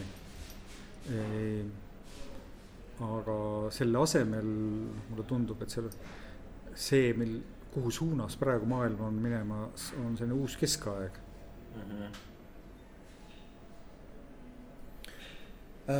Jällegi tulen korraks tagasi Iraani juurde, et kas teil on mingisugune nii-öelda hirm või arvamus nii-öelda nende ja siis nii-öelda tuumatehnoloogia võimaluste kohta, samamoodi nagu ka võib-olla Põhja-Koreaga võib-olla. Kust see küsimus tuleb on see, et jällegi natukene poeetilisemalt seda teemat vaadata, siis mismoodi mina olen näinud Ameerika Ühendriike meie tsivilisatsioonis alates oma teismeeast, on see, et nad on kõige noorem riik, kes meil, eks ole, siin on. Ja nende käitumine nii-öelda maailma mastaabis, eks ole, meile meeldib öelda, et maailma politseinik, aga mina olin koolis koolikiusaja. Ja koolikiusaja kõige suurem hirm on see, et äkki keegi teine saab ka kedagi kiusata või äkki keegi teine on temast tugevam. Ja mismoodi ma olen näinud, mismoodi Ameerika Ühendriigid on käitunud alates pärast teist maailmasõda on see, et sina oled koolikiusaja, sa oled kõige suurem poiss, sul on ainukesena taskunuga ja sa kõik ähvardad ja ainuke asi, mida sa tahad, on see, et mitte keegi teine taskunuga ei saaks. Ja see on see nii-öelda, mismoodi see toimub. Ja sellepärast ka see, et nad nad on ähvardanud nii seda, et keegi saab bioloogilised relvad, keegi saab tuumarelvad ja nii edasi, seda on tehtud nii Põhja-Koreaga, Iraaniga, Liibüaga ja nii edasi. Et kas see on mingisugune, kas te arvate, et see on mingisugune asi, mida me peaksime kartma, et kellegi nii-öelda mitte meie siis selles nii-öelda sõpruskonnas oleva riigi mingisuguste tuumarelvade omandamist? Jah, vastus on nagu selles üheselt jah, ehkki mis selle hirmuga peale hakata, see on see koht, kus me võime uuesti rääkima hakata. Selle jah puhul on olemas üks vastuargument. Üks vastuargument on see, et enne seda, kui Pakistanist ja Indiast said mõlemast tuumariigid, kardeti, et kui nad saavad tuumarelvad, siis nad pommitavad üksteist maale saa. Kummalisel kombel on see, et mõlemal on tuumarelv suurema sõja Pakistani ja India vahel just nagu ära hoidnud. Mis on just nagu hea sõnum.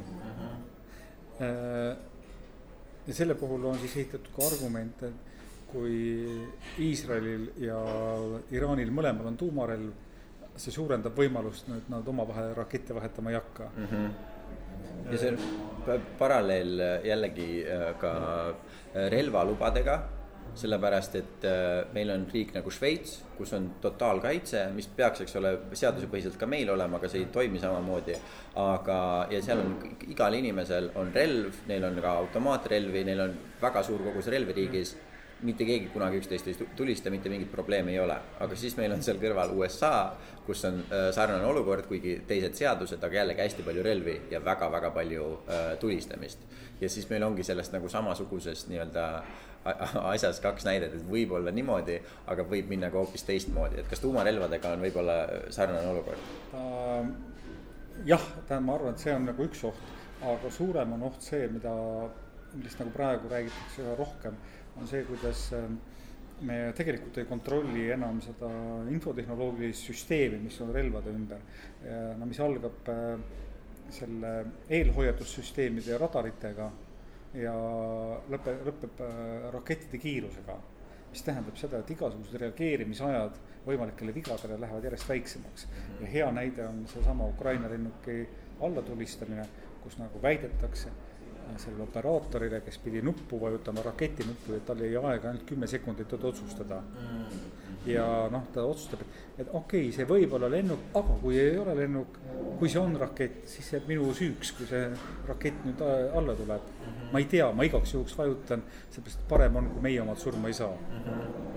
Tema võtab sellise otsuse vastu. See on see, eks ole, keeruline koht, kus lõpuks on inimese, eks ole, see, mis inimese sees sellel ajal toimub, mis paneb teda nii-öelda seda käiku tegema. Meil on näide, eks ole, sellest, kui oli ju külmasõja aeg, kui oli see Kuuba see kriis, kui oli see üks Vene allveelaeva, ma ei tea, mis ta nii-öelda see auaste oli, ma ei mäleta ka tema nime, aga kellel praktiliselt tema, eks ole, radarid näitasid ja tema süsteem ütles talle, et praegult on ameeriklased on nii-öelda tuumasõda alustanud ja sinul on, eks ole, võimalus vastata, aga ta suutis mingisugusel põhjusel teha enda seda otsust, et äkki see arvuti eksib ja ma ei võta seda vastust nii-öelda vastu. Siin on tuumarelvade levikuga ongi siis kaks probleemi või see, et keegi teadlikult tahaks tuumasõda alustada, see võimalus on pigem nagu väga väike. Nüüd siis isegi 3 võimalust. Esimene nendest on see, et mida rohkem on tuumarelvi ja samal ajal, mida edasi suureneb võimalus, et mõni tuumariik võib sattuda ka kriisi, läbi kukkuda, failida. Seda enam suureneb võimalus, et seda tuumamaterjali satub ka terroristide kätte. Kui Al-Qaidal või Daeshil oleks tuumapomm, küll nad juba püüaksid seda kuhugi Ameerikasse toimetada, ükskõik mis põhjusel, ja seal plahvatama panna.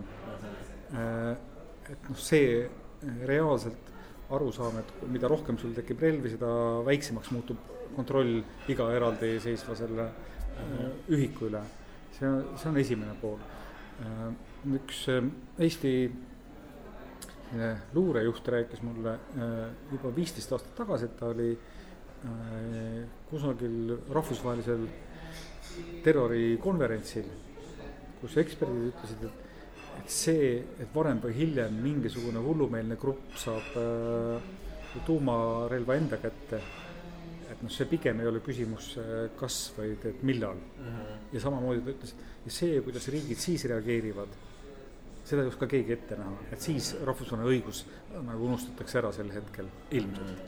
No selline stsenaarium.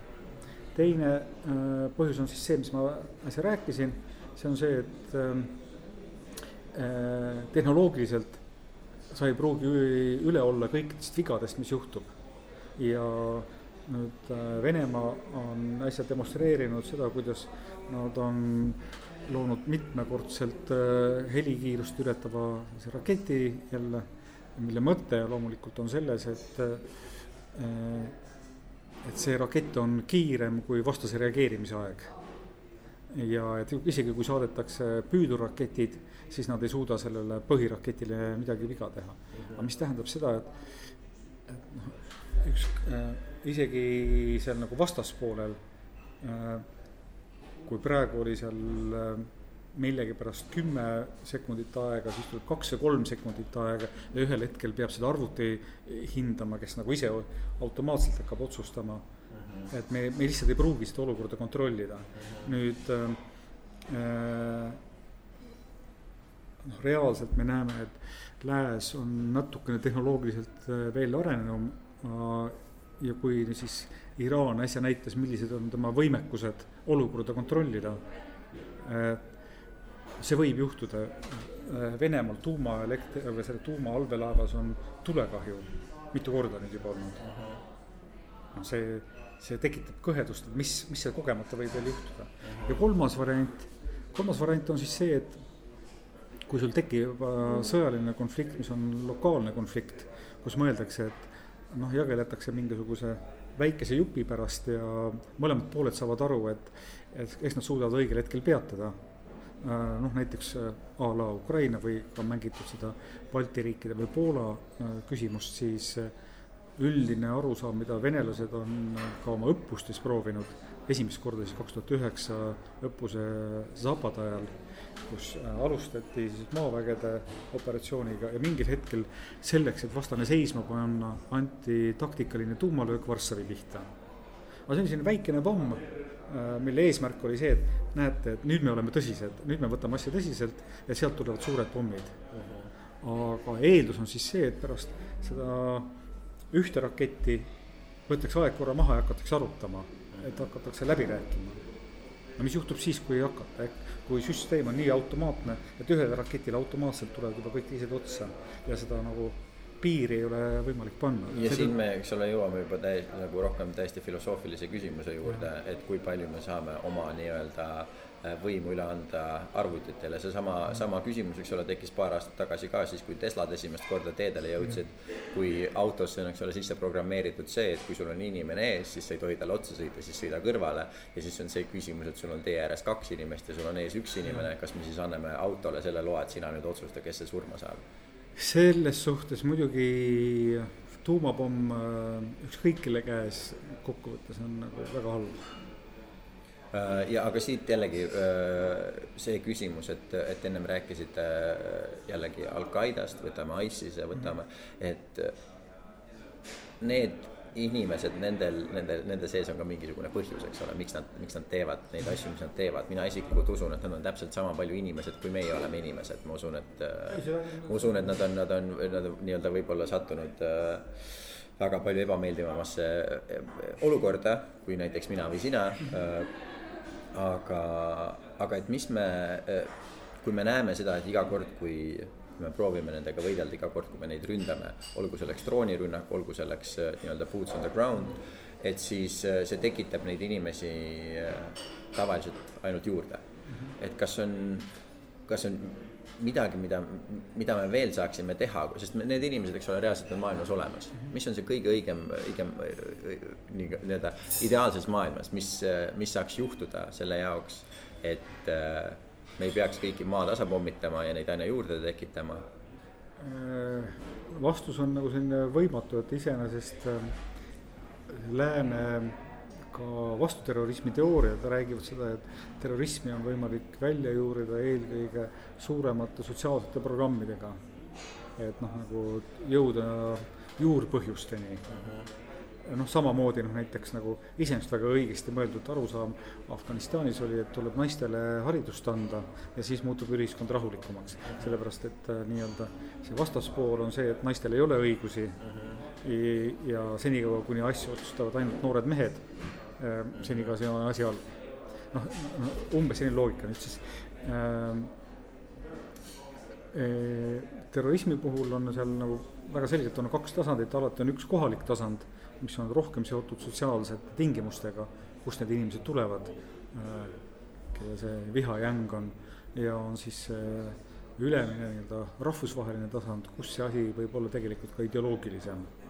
Sellepärast, et iseenesest Daeshil oli väga selgelt ka selline maailma vallutuslik nägemus tulevikust olemas, mida Al-Qaidal nüüd samavõrd ei olnud näiteks.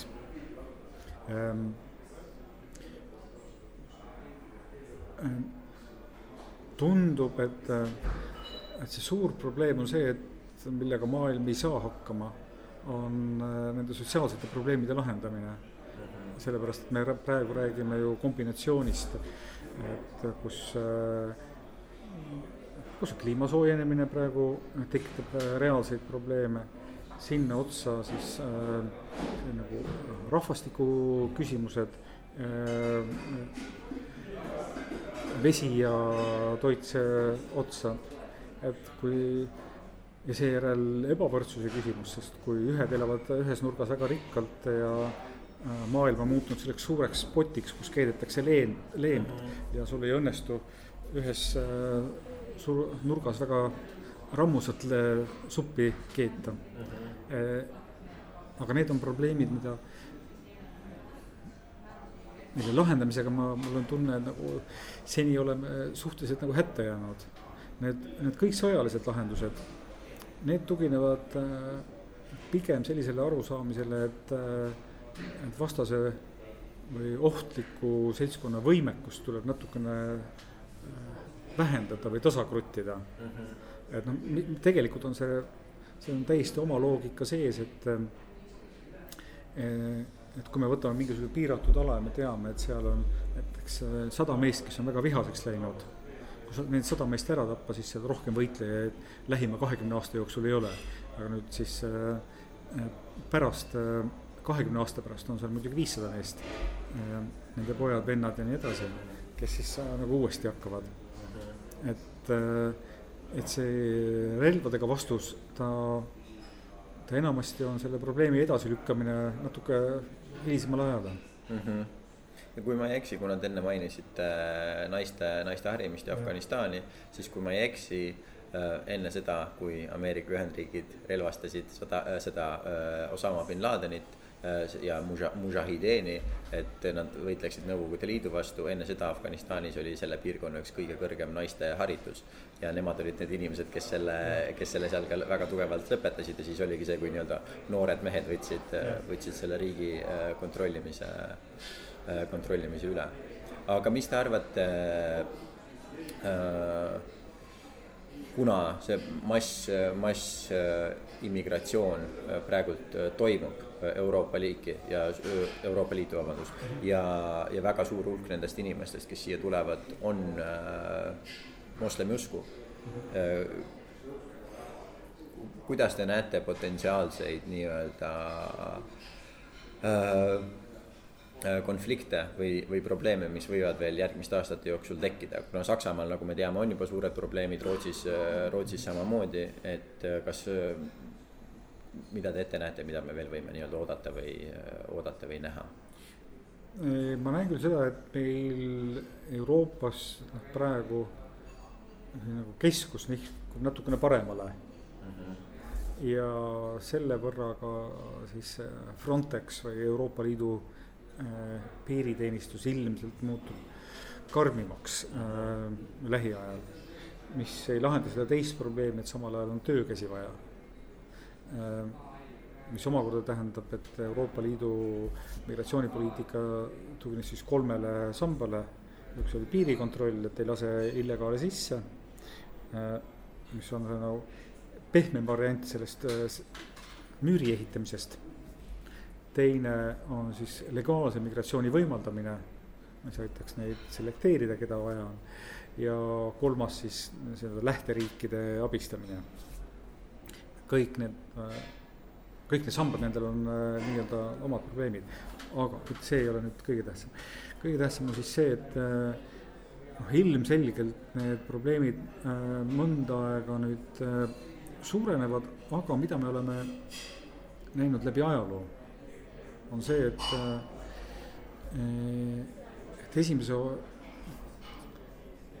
see on ka teatud mõttes tsükliline, et migrandid elavad oma tsükli läbi, kus igas järgmises põlvkonnas on kohaliku ühiskonna ülevõtjate hulk järjest suurem.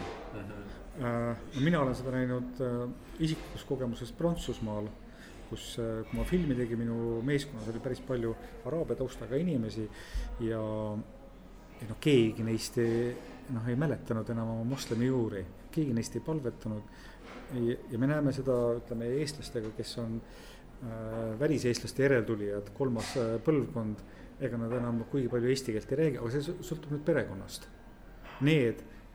Samal ajal need üksikud, kellel on väga oluline vajadus oma identiteeti alles hoida, on selle eest üsna marurahvuslased. Ja see on nagu see, mida me siis tuleviku näeme, et kui ennustatakse, et 30 aasta pärast on moslemid on Euroopa üle võtnud, siis senine sotsioloogia seda väga ei kinnitaks. Et pigem me näeme seda, kuidas juba praegu, kuidas selle sama naiste haridusega, mis siin Euroopas hoolimata kõigist just nagu toimub, ka need endised moslemi pered, neil on vähem lapsi ja toimub teatud tasalülitamine. Suurem probleem on muidugi see, et natukene pikemas perspektiivis ei ole maailm, ma ei räägi siin ainult Euroopast, veel aru saanud, kuidas lahendatakse eelkõige Aafrika demograafiline pomm, kus siis näiteks on öeldud, et Hiina ja India järel Nigeeria saab järgmiseks miljardi riigiks. Ja seal on juba ju ka maailma kõige suurem filmitööstus. Jah, just. Ja kui praegu öeldakse, et keskmiselt 2-3% aafriklastest tahaks migreeruda, siis see 2-3% iseenesest ei oleks nagu suur, aga kui me paneme maailma rahvastiku kasvu ja see osa, mis nüüd tuleb Aafrikast sinna juurde, siis me saame aru, et selline puhta statistilise või sotsioloogilise näitaja varal oleks seal 200-300 miljonit, kes tahaks kogu aeg rikastesse riikidesse ümber minna. Ja kuidas see probleem lahendatakse pikemas perspektiivis, aga seda ma nüüd ei tea, ajalugu annab meile sel puhul nagu eurooplastele pigem kurbi näiteid suure rahvaste rände näite najal, mis lõpetas Rooma impeeriumi. Me usume, et maailm on nüüd teissugune, aga see mingil hetkel eeldab olulisemalt ebahumaansemaks muutumist. Suure osa Lõuna-Ameerikast, suure osa Aafrikast on enda vähemalt majandusliku võimu alla saanud Hiina ka viimase 10-15 aastaga ja tundub, et nende võim aina suureneb isegi sellistes asjades nagu see, et vanasti kõik, kui mingi asi oli made in China, siis oli sünonüüm sellele, et see on halvasti tehtud ja nüüd ka nende tehnoloogia, isegi ma ei tea, minu mehaanik ütles mulle, et pane Hiina autorefid endale alla, mida varem ei oleks keegi kunagi öelnud, et nad on igas mõttes aina suuremaks ja tugevamaks kasvamas, et mismoodi te arvate, et see nüüd järgmise 20 aasta jooksul nii-öelda maailma muudab ja kuna, nagu me ennem ka rääkisime, Ameerika poliitiline võim, geopoliitiline võim on aina vähenenud, Hiina on aina suurenenud, Venemaaga on niisugune ambivalentne see olukord, aga et mis te arvate, mida me võime jällegi oodata järgmise 20 aasta jooksul? Kui siis praegused Ameerika välisministrid Pompeolt küsiti, et millega te alustate igat hommikut, siis ta vastas, et ma vaatan, mis uudised tulevad Hiinast. Ma lootsin, et Hiina keele tunniga. Siis president Obama ajal tehti esimest korda siis pööre Vaikse ookeani ruumi juurde, mille mõte oli siis selles, et Euroopas korjati Ameerika vägesid ära ja neid hakati Vaiksesse ookeanisse ümber minema.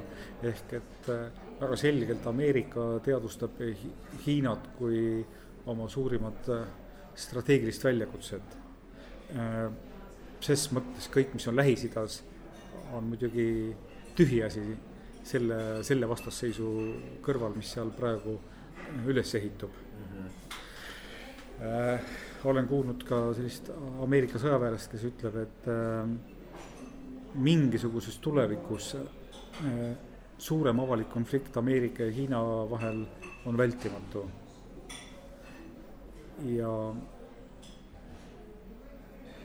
mul on tunne, et on siis neid, kes nagu seda ka otsivad, sellepärast et selge on see, et Hiinal on mitmeid eeldusi nii palju rohkem, et ennast kehtestada ameeriklaste arvelt, nii-öelda rahulikke või pehmeid võimalusi. Et kui nii-öelda järsult seda ei peatata ameeriklaste poolt, siis Hiina väga selgelt ikkagi läheb Ameerikast mööda. Ja nüüd on kaks võimalust, nagu ikka. Esimene on see, et mingil hetkel tekib selline möödapääsmatu kriis, kus raketid hakkavad lendama. Ja teine võimalus on see, et aga meil on ju mälestus sellest Nõukogude Liidu ja Ameerika vastasseisust, kus suudeti kokkuvõttes mingisugust rahu säilitada seni, kuni üks pool lihtsalt sisemiselt ära lagunes, mis on üks variantidest nende suurte vastasseisude lõppemiseks läbi ajaloo olnud. Hiina on kuni siiamaani väga, väga kummaliselt tarka strateegilist poliitikat ajanud, et kindlasti mitte riik, mida ma fännaksin tervikuna poliitilises mõttes, aga nad on erinevalt näiteks Venemaast on nad kogu aeg rõhunud selline majanduslikele survemeetoditele ja oma mõjuvõimu vaikselt kasvatanud. Tõsi, nüüd viimase 10 aasta jooksul on nähtud, kuidas nad on hakanud sõjaliselt ka ennast rohkem kehtestama. Ja nüüd siis küsimus on selles, et kas Hiina loobub ka oma viimase 30 aasta peamisest strateegilisest hoiakust ja võtab omaks nagu selle uue maailma politseiniku sõjalise rolli või ta jääb ise endale truuks.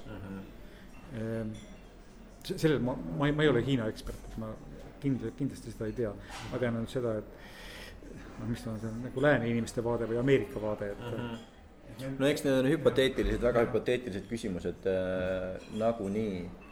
Ma lõpetuseks, kui ma võin, ma küsin veel mõned jällegi hüpoteetilised küsimused. Et Euroopa Liit on nüüd juba päris pikka aega kestnud, NATO on päris pikka aega kestnud, aga nagu me oleme juba rääkinud, sellest väga palju on geopoliitiline olukord ja need võimud nii-öelda on muutunud ja nagu me oleme näinud viimase siis 5-10 aasta jooksul Euroopas on asjad liikumas ka niimoodi paremale poole. Kui peaks, no ütleme huupi või lihtsalt hüpoteetiliselt pakkuma, kui kaua te arvate, et Euroopa Liit ja NATO ja kas üks või teine või mõlemad veel sellistena nii-öelda säilivad või on võimelised kasvama? See on küll karm küsimus. Mina olen, hinges ma olen nagu väga selgelt eurooplane. Ja ma ei küsi vaata üldse halva pärast, ma küsin sellepärast, et iga riikide vaheline liit, mis on varem eksisteerinud, nad kõik on mingil hetkel kokku lagunenud. Just, ma saan aru, täiesti objektiivse analüüsi koha pealt on see täitsa nagu õigustatud küsimus. Ja vastus on siis Euroopa puhul see, et ta võib, et kuna ta on kummalisel kombel on see, et ta ei ole väga efektiivne ja väga tsentraliseeritud, on olnud ka tema pluss. Et amorfsena võib ta ju hästi pikalt veel tiksuda. kui ajaloost võtta, siis mõtlen seal näiteks siis Ateena linnriikide, Kreeka linnriikide liidu peale, mis ühel hetkel seal ka ära lagunes, aga seal oli suuresti ka see väline surve hästi tugev. Ja mõnes mõttes me nägime, et Euroopa Liidu suuremad pinged on meil tekkinud ühest küljest majanduskriisi ajal, kui mõned riigid just nagu ei pea vastu, teised peavad selle neile appi tulema, aga teisest küljest ka see põgenikekriis, mis meil oli kahtlemata leebel kujul 2015, võrreldes sellega, mis ta võib hullemates olukordades olla. Ma ei julgeks näha Euroopa Liidule sellist täna väga kiiret lagunemisvarianti. Pikemas perspektiivis et pigem nagu Rooma. Pigem nagu Rooma. Mis on nüüd see nii-öelda jätkuprojekt, on see, et nii nagu Rooma tegelikult lagunes teatud nendeks eraldi gruppideks, kust tuli välja hilisem Prantsusmaa ja kust tuli välja hilisem Saksamaa. Nii on ju ka täna räägitud, et kui Euroopa Liit peaks lagunema, siis selline põhjagrupp jääb nagu pigem ikka kokku, sest nagu iga selline geopoliitiline regioon on tunnetanud selle liidu kasulikkust. Ja selle puhul mina esitaksin pigem küsimust, et kas me siis ühel hetkel tahame ennast näha Baltikumi, Kesk-Euroopa või siis Põhjamaa osana, mis sellisel juhul muutub nagu veel eksistentsiaalsemaks küsimuseks. Euroopa Liidu puhul ma ütlen lihtsalt, et ma pigem nagu loodaks, et ta nagu kestaks. Ja ma täna ei näe nüüd olulist põhjust, miks ta lähitulevikus peaks ära kaduma. Aga ma arvan ka seda, et kui seal toimuvad muudatused, siis need ei tähenda mitte Euroopa Liidu lõplikku kadu, vaid seda, et liidu suhted või plokid võtavad need vanad rollid üle. Aga eks see on, ma ei tea, kui palju riike saab nimetada näiteks viimase 1000 või 2000 aasta jooksul, mis näevad praegult samasugused välja, nagu nad nägid siis. Jaapan võib-olla on üks asi, mis mulle pähe tuleb, aga et meil on alati see aeg, kus me nii-öelda elame, see, missugused meie riigipiirid on, meil on niisugune tunne, et see on lihtsalt see, missugune maailm on, niimoodi see ju käib, Prantsusmaa on Prantsusmaa, Eesti on Eesti ja nii edasi, aga kui me vaatame 50 aastat tagasi, et kõik piirid on väga muutunud, nii et arvatavasti on paratamatu see, et mingil hetkel muutub ka see olukord, eks ole, kus meie praegult oleme. NATO puhul on muidugi hästi palju keerulisem. Mõnes mõttes mul on, seni on väga selgelt olnud Euroopa ja Ameerika Ühendriigid ja Kanada nii-öelda üksteise loomulikud liitlased. Mõnes mõttes selline loomulik liitlassuhe säilib enam-vähem sama pikalt veel kui Euroopa Liit, et mis omakorda tähendab, et praegu ju ehkki suhe Hiinasse on Euroopal natuke erinev Ameerikast, põhimõtteliselt Euroopa, kes ei taha ju ka lõpuni ära unustada seda, et kunagi olid nad maailmavõim, käsitleb ju ka Hiinat ikkagi enda konkurendina. Kui inimesed, kes meid kuulavad, tahaksid rohkem kas mõista sõda, mõista inimesi, kes sõjas käivad, mõista neid konflikte, on teil midagi, mida te oskaksite soovitada, mida inimesed võiksid lugeda, mida inimesed võiksid vaadata, mis lihtsalt saada aru? Jah, ma arvan, et kõige olulisem on see, et tuleb vaadata kõiki neid käsitlusi, mis tuuvad natuke sotsioloogiat sisse. Sellepärast, et kõige suurem probleem on rahvahulkade käsitlemine mingisuguse homogeense massina. mulle endale on eestikeelsetest raamatutest, mis meil eesti keeles on ilmunud, meeldinud ühe Austraalia päritolu, aga Pentagoni nõunikuna töötanud teoreetiku David Kilcullani raamatud. Juhupartisanid on väga hea raamat, Accidental Guerrilla siis inglise keeles, kus ta räägib just sellest, kuidas mingisuguse sõjalise poole erinevad rühmitused võivad võidelda koos, aga nende motivatsioonid on täiesti erinevad. Minule endale meenub, ma ei tea, kas te olete lugenud selle Brzezinski raamat Suur malelaud. Ja fantastiline, hästi pisikene raamat, iga inimene saab selle 20 minutiga või paari tunniga läbi loetud ja väga-väga kergelt ja lihtsalt seletab ära lihtsalt geopoliitikat, mismoodi nii-öelda need võimumängud toimuvad ja nii edasi. Ja kas te teate ka filmi, see Prantsusmaa, see Alžeeria sõjafilm 66. või 61. aastast, ma mäletan, Prantsuse keeles on Battle de Algiers, teate seda ka, kuigi minu ise soovitaksin, keegi soovib mõista, eriti kui on tegemist suure kolooniaga ja mingisuguse väikse riigiga või nagu vähese võimuga riigiga, kelle üle nad tahavad nii-öelda võimu omandada ja näha nende inimeste vahelisi nii-öelda seda sotsioloogilist nii-öelda olukorda, siis ma usun, et see on väga nii-öelda aitab seda pilti klaarimaks teha ja see on mingisugune asi, mis ei ole, eks ole, 50 aastaga absoluutselt muutunud, täpselt samamoodi toimub see asi ka praegult.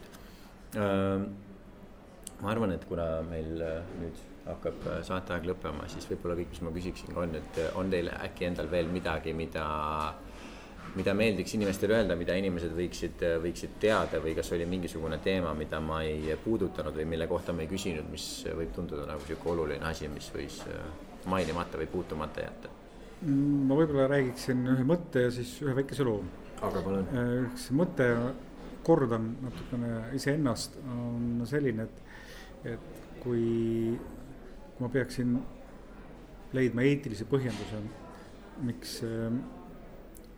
riigikaitse teema on mulle oluline, siis ma mõtlen, et sa võid olla patsifist siis, kui sa lepid sellega, et sul on võimalus kurjale vastu astuda relvaga, aga patsifistlikel põhimõtetel sa seda ei tee ja sa lased oma silme all oma lähedastel mehel, naisel, lastel surma saada, sellepärast, et sa ei tohi relva kasutada. Kui sa seda suudad teha, et sa ohverdad oma lähedased patsifismi nimel, siis sa oled tõepoolest patsifist. Mina näiteks seda ilmselt teha ei suuda, kas ma püüaks oma lähedasi päästa sel hetkel. Aga see lugu, mis mul on meeles, on siis see, et kõigepealt nagu meiegi jutust praegu välja tuli, on kõik see, mis puudutab jõu kasutamist alati väga vastuoluline.